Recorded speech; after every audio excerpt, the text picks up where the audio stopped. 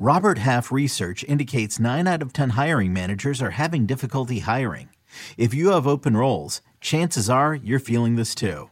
That's why you need Robert Half. Our specialized recruiting professionals engage with our proprietary AI to connect businesses of all sizes with highly skilled talent in finance and accounting, technology, marketing and creative, legal, and administrative and customer support. At Robert Half, we know talent. Visit roberthalf.com today.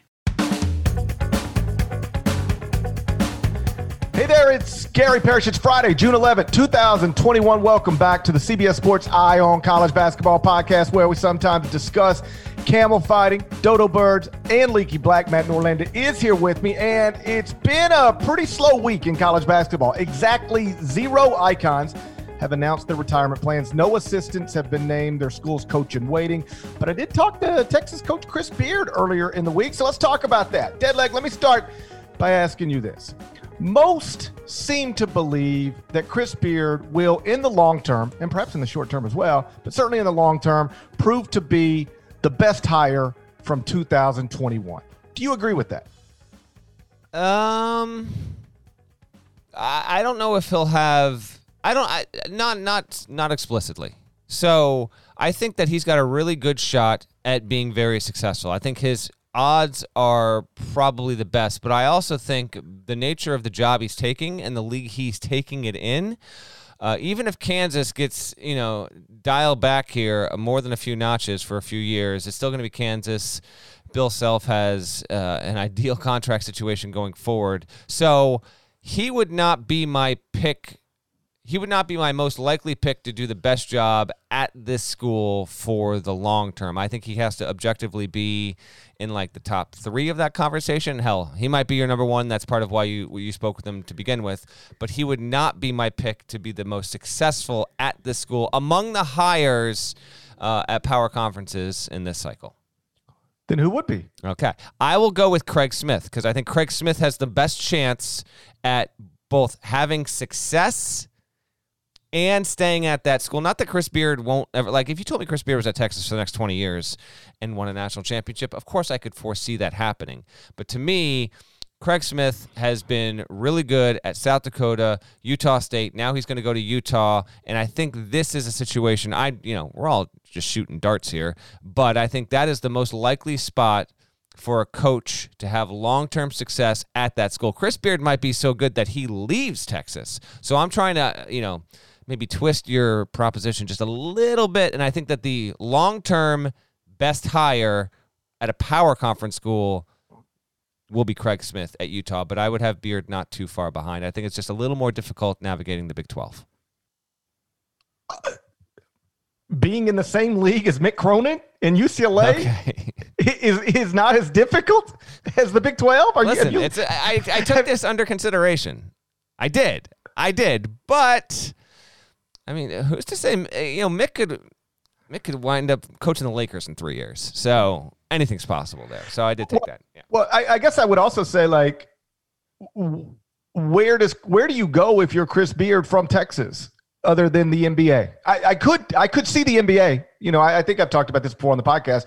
When I would talk to NBA people who would bounce around, pre-pandemic, to practices and workouts and coaches running practices, who impresses you the most?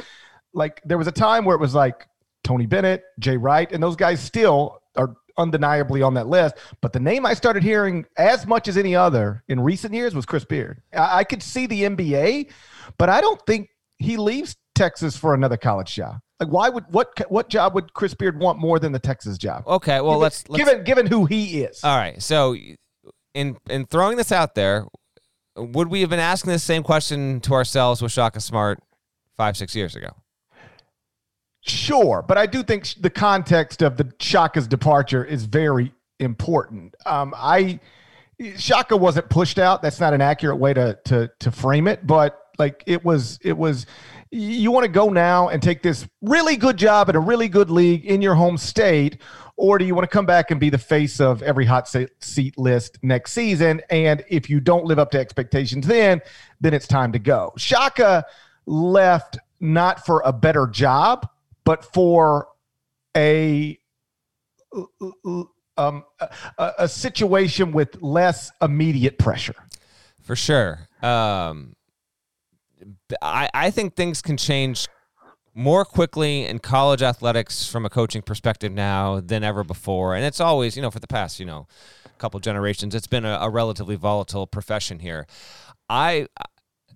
If Chris Beard has real success at Texas over the next 5 years, and we look up in 5 years or 6 years, and John Calipari wants to step down at Kentucky and enjoy a retirement even before he hits the age of Mike Krzyzewski, you better believe I think that Kentucky will throw everything imaginable at Chris Beard, and that would be something that could potentially tempt him because it is the Kentucky job. It is better than Texas. Not to say this will happen, but while the NBA, as you're laying out, is certainly something that could be in the future that could pull him away from Texas, I'm not eliminating a Kentucky type scenario, and I'm also not eliminating, that he's good, not great, and maybe he's there 10 years and then a change happens. These things are very, very hard to predict, but who he is, obviously, from that area, what he's accomplished to this point, quite clearly, as your column sets up, like, he is set up for some real ideal success there. This is an ideal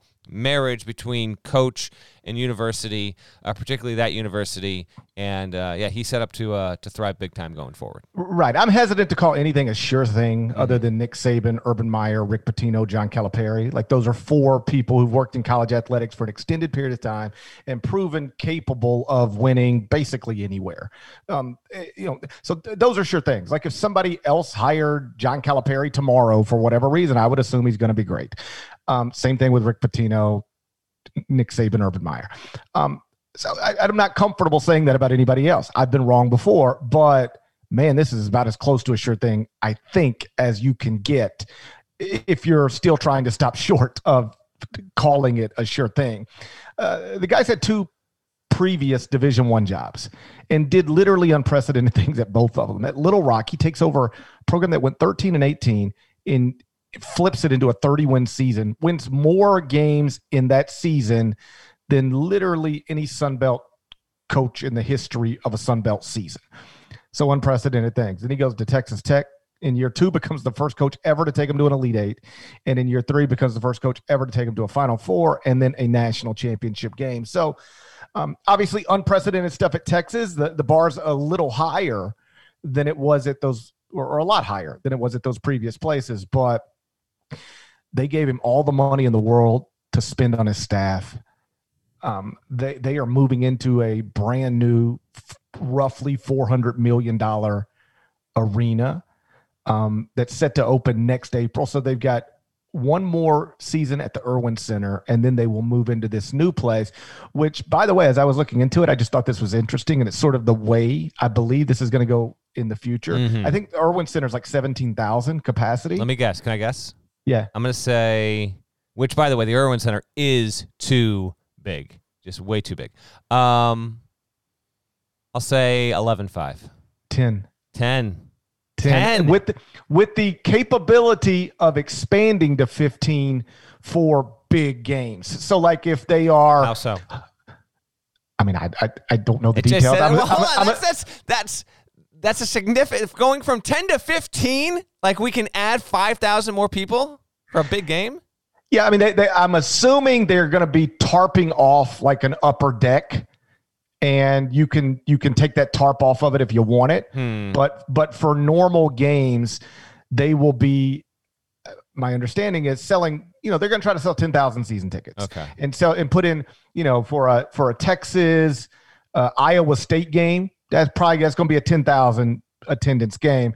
But if you've got, I don't know, SEC Big 12 Challenge, whatever that thing's called, and you got Kentucky coming in, all right, now we're going to do 15,000 for this, and we can sell the 5,000 extra tickets. So I thought that was interesting, and it's something I totally agree with. Like, smaller building, make it packed. Like, some of the best college environments we got right now are small buildings. Cameron Indoor, the Kennel, the place they built down in Ole Miss a few years ago, which is beautiful. It's a smaller building.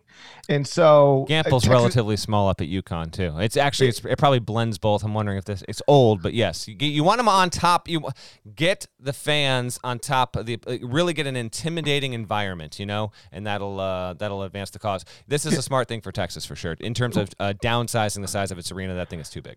Yeah.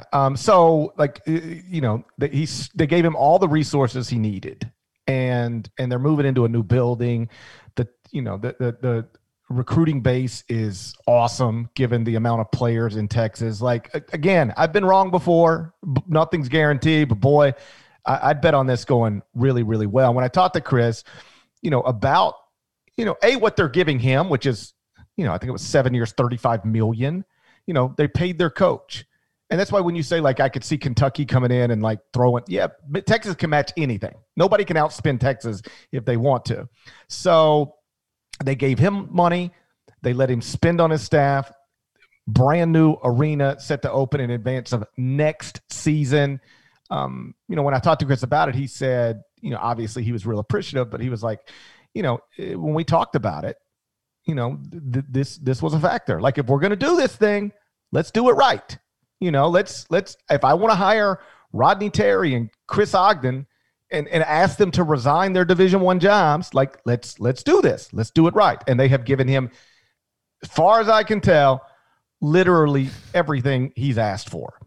And he is set up to win, and he knows that. In fact, he said, when you get an administration that's willing to invest this way, now it's our job to deliver. We're not here to finish second. Mm-hmm. Second place, he didn't say this exactly, but, he has finished second before to Virginia in overtime of a national title game.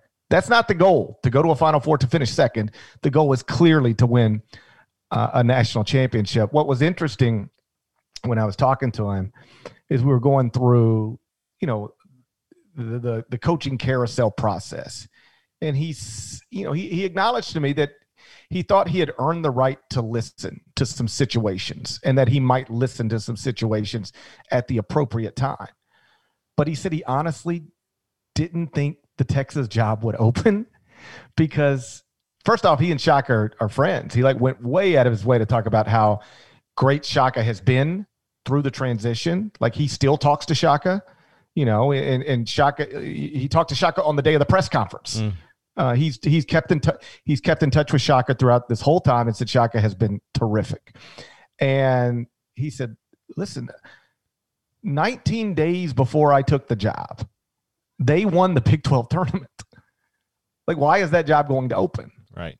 And then 3 seed, what happened? Whole deal. Yeah, they were a 3 seed. Yeah, the whole deal. Yeah, they were a 3 seed and just won the Big 12 tournament. He's like that. My eyes are not on the Texas job. But then, for people who didn't follow it closely, Texas loses to Abilene Christian.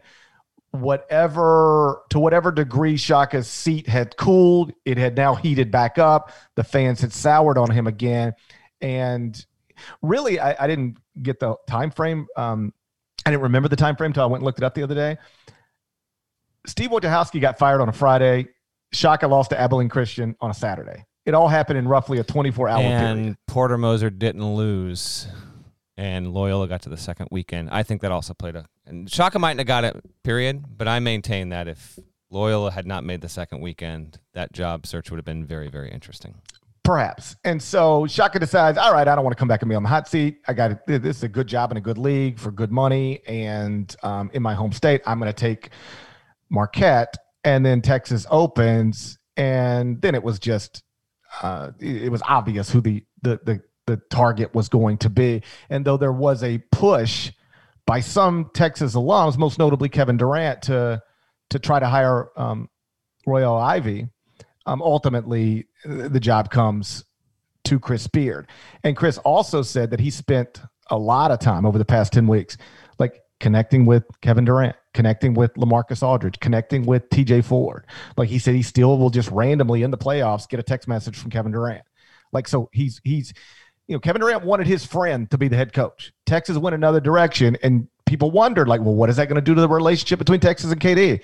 Apparently nothing, because Chris has gone out of his way to make that right. And also, he's met and talked with Rick Barnes. Like he said, one of his real priorities is trying to bring Texas basketball from all eras together under one umbrella to try to move this thing where they're trying to move it. It's one of the reasons he wanted to bring back Rodney Terry and Chris Ogden, people who have worked on that campus before. It's one of the reasons he's made a point to, have a good relationship, even under these circumstances with Shaka Smart, to reach out to Rick Barnes. And so he's really spent these 10 weeks trying to develop the culture that he wants to develop, and obviously working the transfer market and the recruiting trail to create a team that I do have in the preseason top 25 and 1. I've got Texas 23rd. So do you think Texas, okay, long-term you went Craig Smith. I would go Chris Beard, but you make a reasonable argument. What about next season? What first-year coach at a new school has the best season next season? Okay. I would lean, all right, power conference, I'm leaning Beard here. But before I continue, do you have anyone ranked higher than Texas that is going to have a new coach next season? I do. Who do you have? North Carolina, number 18. Okay, so and we'll get to that in a second. So you've got Hubert Davis potentially having a better season than Texas. 18 versus 23, by the way, can be relatively negligible, but Sure. We'll see. But for the purposes of what we're doing here, you take this up very literally. You think North Carolina will be a better team than Texas next season. Beard would be my pick, but before I get to him, the key words there are new school. The coach that I think is going to have the best season next year, new coach, is Drew Valentine at Loyola, because he brings back everyone except Cameron Krutwig. He's got a wonderful chance to just immediately just continue ascending there. And if you wanted to eliminate that, I just wanted to give a quick shout. I think that's what, and he would qualify under what I'm trying to say, even if I didn't technically say it that way. I know he's at the same school, but it's his first year as the head coach at a school. He is a good choice that I overlooked. Well, no, it's also mid-major, so I kind of split it into both. I think Drew Valentine certainly has the best chance to have the best record of any coach of the 60, by the way, that were hired to new positions in this cycle. But I will give a shout to who? Mike Jones, UNC Greensboro from via Radford. He has a 174 and 150 career record since 2011. Did a really good job at Radford. That is totally new coach at new school. Mid-major version, Mike Jones would be my pick. Wanted to give a little bit of mid-major love. But at the power conference level, I do think it's going to be Beard. I would pick him. I think that Texas will be better than Carolina next season. Someone hold me to this if for whatever reason I have those schools flipped whenever I got to do my master rankings when we get to the preseason. Here's the roster situation, just as a quick refresher. With Texas, Andrew Jones will be back. You'll bring in Timmy Allen from Utah, who I think can be really, really good.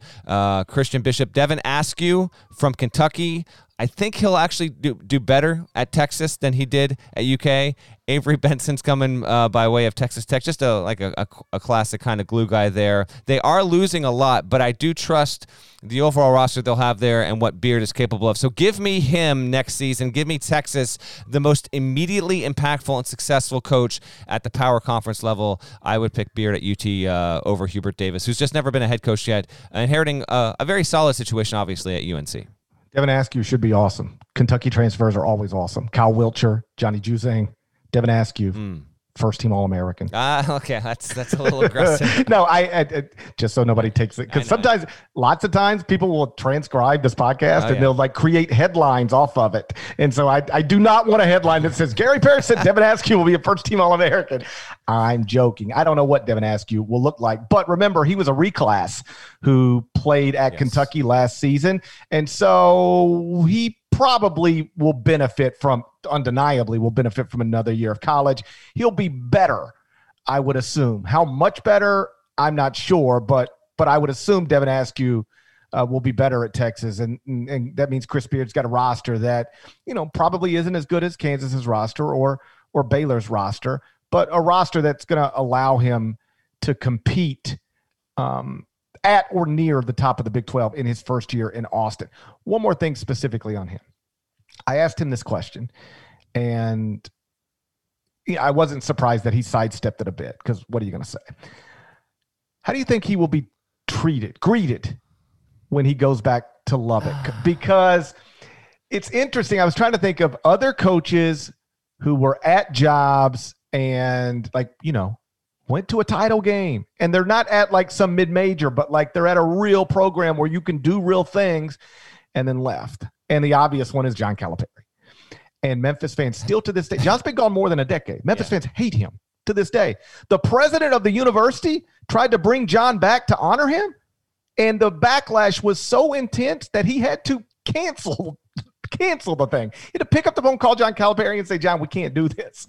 And if you go back and watch John's Hall of Fame thing, he goes out of his way to thank a lot of people and doesn't really think too many people at Memphis at all, because this happened right after that. Right. So the interesting thing, and I actually talked to Chris Beard about this, like John leaves for Kentucky and Memphis fans hate him irrationally, by the way. Memphis, he's the greatest coach in Memphis basketball history. He should be he guided that program to the best years it has ever had. He should be appreciated for the 9 years he spent at Memphis, as opposed to hated for leaving for undeniably a better job.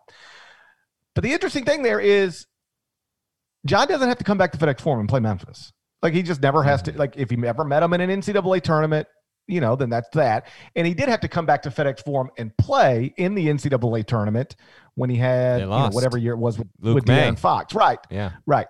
But he didn't have to play. If he never wants to play the Tigers in FedEx Forum, he never has to play the Tigers in FedEx Forum. Chris is not that fortunate. He's got to go back to Lubbock next season. And so I asked him every season. And so I asked him, how do you think that's going to go? Because any rational person should be able to look at this rationally and say, that guy accomplished things here that had never been accomplished by anybody else. He was here 5 years and also was here as an assistant for like a decade. Like, he spent 15 years of his life here and was offered a better job and took it. You can't really blame him. But fans don't look at things rationally. So I asked him, how do you think it's going to go when you go back? And he said, I haven't really thought about that at all, and then just sort of wandered from there. But how do you think it goes? Is it ugly or mixed? It is. Because there's no way it's 100% positive. So is it ugly or mixed? I think by the time we get there, it will be mixed. There's a lot of angry Texas Tech fans over this. And part of this is, because Beard gave so much of himself to that program and that university. He made Texas Tech as interesting a draw as it could really ever imaginably be. Like, I'm sure Mark Adams has a really good shot at having some real success there, and in many ways was credited as being a crucial part of getting Beard to the level he was at for what he was able to do as a defensive tactician. But if we are being completely honest, there is a very good chance that you and I live and die, and Texas Tech is never as just generally Texas Tech getting back to a national championship game in the next 40 years. Come on now, is it possible? Yeah. Are we banking on that? Come on now. I'll say no. No, come on. I'll say Texas Tech men's basketball. Well, it didn't go for the previous 40 years until Chris took it there. And you're right. There are some angry Texas Tech fans. Like, I've got them in my mentions. Like, GP, Chris Beard never did anything without Mark Adams. I'm like, all right, slow down. Okay. Stop. I mean, that would be a plot twist. If we look up in 2 years and Texas Tech has won a league title and Beard's finishing like 4th and 7th, okay, then we're going to have some stuff to talk about. Let's wait a minute on that one. But the Texas Tech job, despite what Chris did there, is a hard job. It is historically a very difficult job. Like, there's a reason a few years ago the Texas Tech coach left for Memphis. Same money on the table. Just said the Memphis job is easier than the Texas Tech job because the Texas Tech job is hard. So Chris made it look not as hard and did unbelievable things there. But, and I say this with all due respect to Mark, but like, getting back to a national title game, I'd be shocked. Yes, for sure. So I do think that the reaction is going to be mixed, And it will probably be perma-mixed because there are some people that are just not going to get, because, again, he's in the state. He's in the conference. You got to face him twice a year. He's at the better university with so many more advantages and so much more, internal built-in infrastructure to allow him to succeed. And if he does what we think he's going to do, if we're being fans normally, like Memphis fans, you said, have never gotten over this, right? So the majority. Yes. Some. So the enmity of this is not going to dissipate for Texas Tech fans for the most part. As long as Chris Beard is having success at Texas, if that does happen, even if Texas Tech has some of the successes of its own, then you're going to have a significant portion of that fan base that's always just going to have that bitter taste on its tongue. So there's one more thing I want to talk about in this very, very off-season episode of the Eye on College Basketball podcast that we can tie to Chris Beard. He's obviously never won a national title, but he clearly should have a chance to do it at Texas, given his reputation, accomplishments, and all the resources available to him. So here's a question. What's a decent list of coaches without national titles who could become coaches with national titles? We're going to pop through some names next. But first, check this out. So Chris Beard has never won a national title, but he obviously should have a chance at Texas, given what he's already accomplished and the resources available to him. So the question is this. He's on it, but who else is on a list of coaches without national titles who could become a coach with a national title, let's say in the next decade? Oh. Or 20 years. It doesn't matter to me. Let's go 20. Because I tried to spice up my answers here. So first of all, I'm not putting Mark Few on my list because he just goes without saying.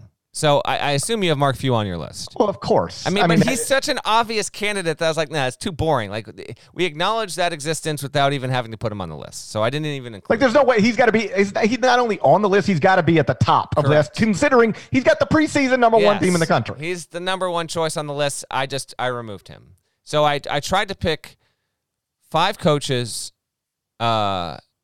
and didn't want to pick them all in current power conference. I tried to forecast a couple of younger coaches I think actually have the goods to eventually, we'll talk about them in 7 or 8 years and say, you know what, they're on their way. So having said that, I'll get to those guys last. I think we'll have 2 of the same 5. So you have Few as one of your 5. I mean, I've just got a list broken down here in categories. It's not necessarily 5. You got more. Okay, so I got 5. Okay. I just went through, found some names for different reasons. I'll explain them when it's time to explain them. You want me just to roll off my 5 here? Sure. Okay. This is in no particular order, but number 1, I have Chris Mack, who in his early 50s. Sure, Louisville could have some setbacks here in the next year or 2, but if Chris Mack is at Louisville for 13 or 14 more years, if he is there, then I think he'll have a very good shot at winning a national title because Louisville is a top 10 program in America, and I think he has a chance at winning a national championship.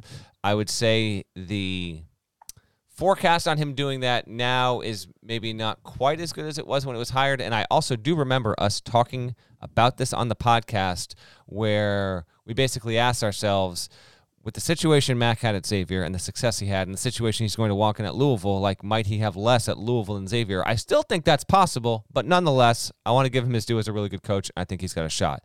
Another name that I know you will have on your list that I put on mine, it's similar to the Beard thing in terms of he's not been a long-time head coach, but the returns are so good, so fast that you have to put him here. Who am I talking about? Eric Musselman? No, Nate Oates. I've got Nate Oates on my list too. For sure. So Nate Oates has been a head coach at the D1 level for 6 seasons. 4 at Buffalo. He made the NCAA tournament 3 times. And then he just obviously got Bama to a 2 seed, Sweet 16. It was actually Alabama's, statistically, one of its 2 best seasons ever in the history of its program. He's on the list, and as I wrote last season, I do think some of his approaches to how he actually coaches and schemes for his team, while not completely groundbreaking, I do think that we will look up in 5 or 6 years and see that Nate Oates was doing stuff in 2020 that many more coaches and programs will be doing in 2026. So that's another one. The other high major coach I have on my list, I put him on the list because this dude, he just does not get enough credit. He does not get the credit he's earned and deserves. Chris Holtmann at Ohio State. On my list. For sure. Now, a couple reasons. One, he's obviously an extremely good coach coming off one of the worst losses of his career, losing as a 2 seed to a 15 in the first round of the NCAA tournament. Undeniably, that is, that's a big time ding there. But in the grand scheme of things, Holtmann's been amazing. You can toss away a fantastically terrific game against Oral Roberts that went to OT and they lost. Okay, so be it. But Holtmann, since he got the Butler job, by the way, unexpectedly, when Brandon Miller up and just left the profession entirely and just disappeared forever. But Holtmann got him to the tournament every year he was there, a Sweet 16, and then since he's got to Ohio State, they've made the tournament every year, and they would have been a projected 5 seed in the pandemic year there. So you combine that, his track record with Ohio State, he's clearly got he's got a good chance at eventually winning a national championship. Not even just that, but I do think that whenever Cal does retire, if it's 3 years, 6 years, 9 years from now, whenever that winds up being, Beard certainly could be in that conversation. Holtmann is from that area. He would be trending toward being in that conversation, and I think the only jobs Holtmann would leave for Ohio State willingly at this point, if they opened, were the likes of, say, Duke, North Carolina, and Kentucky. I think he loves it there. The other two are younger coaches that I think will track well. So Mark Pope at BYU, I think will eventually be it. Are you going to win a national championship at BYU? No. What I think is going to happen is Mark Pope is going to have another 1 or 2 really good years at BYU, and that is going to lead to him landing in a power conference where he'll have success. I would put if you tell me he wins a national championship, I'm putting the over at least 6.5 years, but I think he's there. And then a very young coach who is a bit against the grain in what he does, just in terms of analytics stuff. But I think that I think he will be a prominent power conference coach a decade from now, is Todd Golden at San Francisco. So I wanted to have a little bit of fun with your question there, not pick completely obvious ones, to give you two, guys, in lesser leagues, if you will, but those would be my 5. I have one that I want to talk about after I get your list, who's from a power conference, who I think is good enough to do it, but I don't know if he's ever going to do it, and I want to see if he's on your list. Who do you got? I got 10 coaches broken into 3 categories. And basically the 3 categories are coaches who are at schools that have never won a national title, but I think they can actually win this school's first national title. And then the next category is coaches who are good enough to do it at places where it has been done. And then the next category is simply a Duke, North Carolina category. I got Hubert Davis and John Shire both on the list, if only because I'm assuming anybody who coaches at North Carolina or Duke will have a chance to win a national title. Well, tell that to Matt Doherty. You know what? People always I get it. I know how it went. I know how it ended. I'm not convinced Matt Doherty couldn't have won a national title at North Carolina. That's a hell of a take 18 years later, but okay, good times. Roy won one with his team. Okay.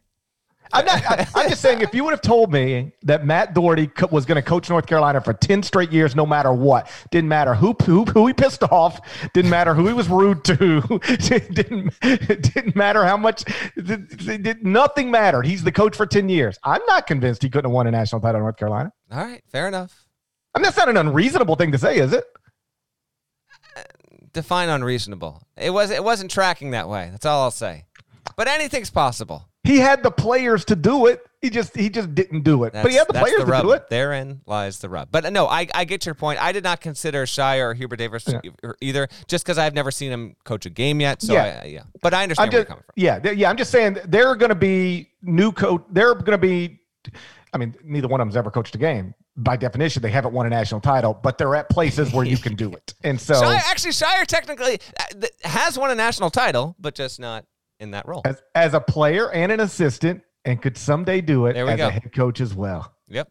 There we are. Put him in the Naismith Memorial Hall of Fame already then. Oh boy. Okay. So let's circle back to coaches who are at schools that have never won a national title, but I think they're good enough to win that school's first national title. 3 guys on that list: Mark Few at Gonzaga, Chris Beard at Texas, Nate Oates at Alabama.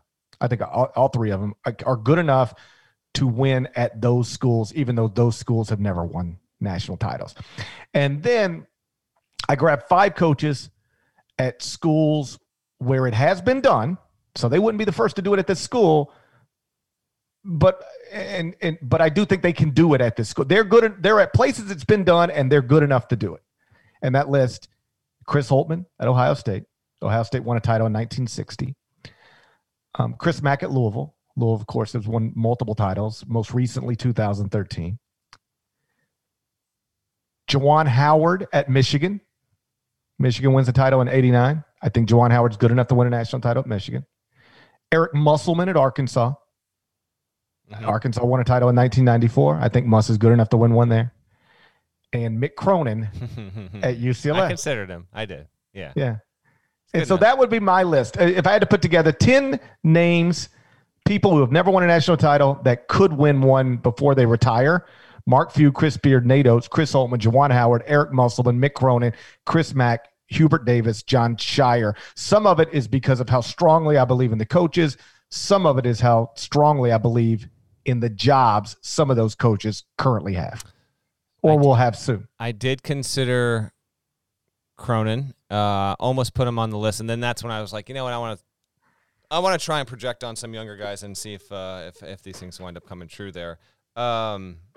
Interesting list. How about the fact that you put Howard on that list? It's obviously reasonable, and we are like 2 years removed from him even getting the job. It's amazing how fast that changed, you know, because we didn't know when he got the job and the circumstances under which he got the job. Period. We just had no idea, and it's been really impressive to see how fast he's. Like, I was in favor. You can go back and check the record. I was in favor of Michigan hire Juwan Howard. Like, when we were talking about candidates, I was like, well, who else are they going to hire? I'll just take Juwan Howard over whoever else is a legitimate candidate. But did I think it would go this well? No. You'd be lying. I don't think Juwan Howard knew it would go this well. I agree with you. Okay. One thing to wrap this up, and I'll get to that coach that I mentioned because he's part of what I'm about to introduce to you here. So right at the onset of the pandemic, or just about last year, this is from early May of 2020, I did a story on the 10 veteran coaches next in line to win their first NCAA tournament. Here are the coaches I put on it. Few, and I took into account what we thought the quality of their teams would be for the forthcoming season, which was last season, of course. So Mark Few, obviously number 1. Chris Mack, I had 2. 3 was Scott Drew, who obviously went on to get that national championship. And now there are names here that we don't have. And I don't think that this is necessarily wrong, although I did consider the coach I have at 4, or had at 4. He's now 61. Bruce Pearl at Auburn. I could see that. I could see it. Took him to a Final Four, still capable of bringing in no shortage of really good talent. Yeah, I think that's still possible. We'll see. Coach I had at 5 was Rick Barnes, but that was under the idea that, and he's still there. I just think that the window is like, it's got to be like the next 2 years if this happens. Like Tennessee's got, I think, got a pretty solid team next season. Like he's got to really pop there. Number 6, still young, 62. Dana Altman at Oregon made a Final Four. I considered him. You're dealing with Cronin, though, so it's an issue there. That's a problem. Not to mention Craig Smith. I think number 7. Again, these were veteran coaches, so I think I had some sort of rule. I didn't pick anyone that was under. I didn't pick anyone under the age of Scott Drew, who was 49 going on 50. Leonard Hamilton at 71. Certainly, like, again, 71. He might coach till he's 80 and look 55 and be glorious while doing it, but window clearly closing. I had Huggins at number 8. I feel like if we're being fair about this, Bob Huggins not win a national championship, right? I just don't know that he'll ever have the roster at West Virginia to actually do it. Like, right. I know he's been to a Final Four, but this is going to go into the category of very simple, obvious things that Parrish sometimes says. Love it. Like, you got to put 68 teams in this bracket. Theoretically, that, yeah, but the thing people don't realize about the Final Four is only 4 teams make it. Here is another one. Once you get to the Final Four, it's a colossal achievement. It is. Once you get there, follow me here. Got to win 2 more. You still have to beat 2 really good teams to win a national championship.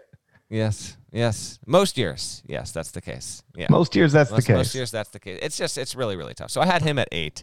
At 9, thinking that maybe he was going to be able to Will Wade his way out of this thing, I had Sean Miller, just because 5 years ago, Sean Miller was the best coach not to make a Final Four.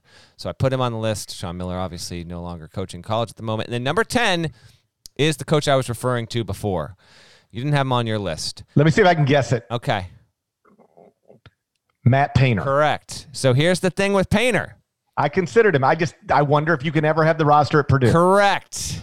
I think Matt Painter is you tell me you put Matt Painter at Kentucky, I'm exactly borderline right. Guaranteeing you he's winning a national championship. It is going to happen. Right. I don't know if he can get the players at Purdue, and you have to have things break your way. I get, and again, I know you were joking, but I'm serious about this. There is a difference between breaking through and you finally get to a Final Four at Purdue and breaking through and win a national championship. Those 2 extra games are huge, huge mountains you have to climb. And so I don't know if Payne, the reason why I didn't put him on my list, GP, is I don't know if he's ever going to leave Purdue. And if he doesn't leave Purdue, I can't have him among the most 5 or 6 more likely, even though he is really, really good. It's just the school that he's at. If you put him at a top 10 school, then he's on my list automatically. You and I are in total agreement here. I only have Hubert Davis on this list because he coaches at North Carolina. I only do not have Matt Painter on this list. And I please, Jerry Palm, don't get mad at me. But because he coaches at Purdue. It's hard to get a national championship level roster at Purdue. I think Matt would probably tell you that, not publicly, but privately.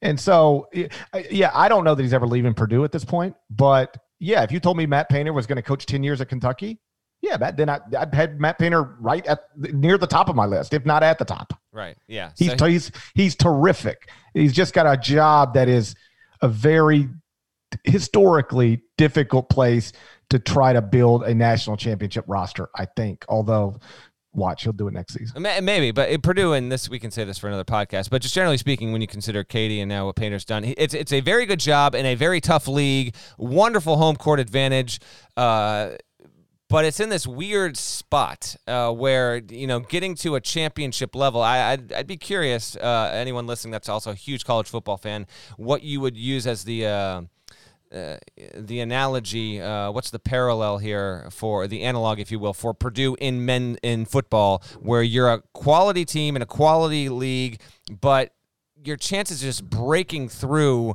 to be a championship level kind of team, it just historically hasn't happened there. Is it okay? So when you've got a great coach at this school, you can be really good, but it's still going to be hard to be. I almost feel like it's almost, and I know that I almost feel like it's kind of maybe Louisville in football. Maybe Louisville's even too good. But I was thinking Mississippi State in football. I think Purdue is better in men's basketball than Mississippi State is in football. But it's probably pretty close because Mississippi State's unquestionably a bottom 3 job in that league. Purdue's not a bottom 3 job in the Big Ten. So it's maybe there isn't a perfect comparison and analog from one to the next, but Purdue fans know they got an absolutely great one, and they might have him for another 10 years. You'd certainly take it, but for Painter, I just wonder in his heart of hearts, if he gets an opportunity at any kind of top 10 job, if he wants to win a championship, he's probably got to take it. I was wondering if we could get 30 minutes out of this topic. Where are we at? Oh, we're at 43. We're good. We're past good. Shouts to Devin Downey. Shouts to Chester, South Carolina. Shouts to Lester Medford. Legend. Shouts to Larnell. Thank you guys for once again listening to the Eye on College Basketball Podcast, middle of the dumbest pandemic of my lifetime. If you're not subscribed, please go subscribe. Anywhere you subscribe to podcasts, including Apple Podcasts, we'd appreciate it. We'll talk to you again real soon. Till then, take care.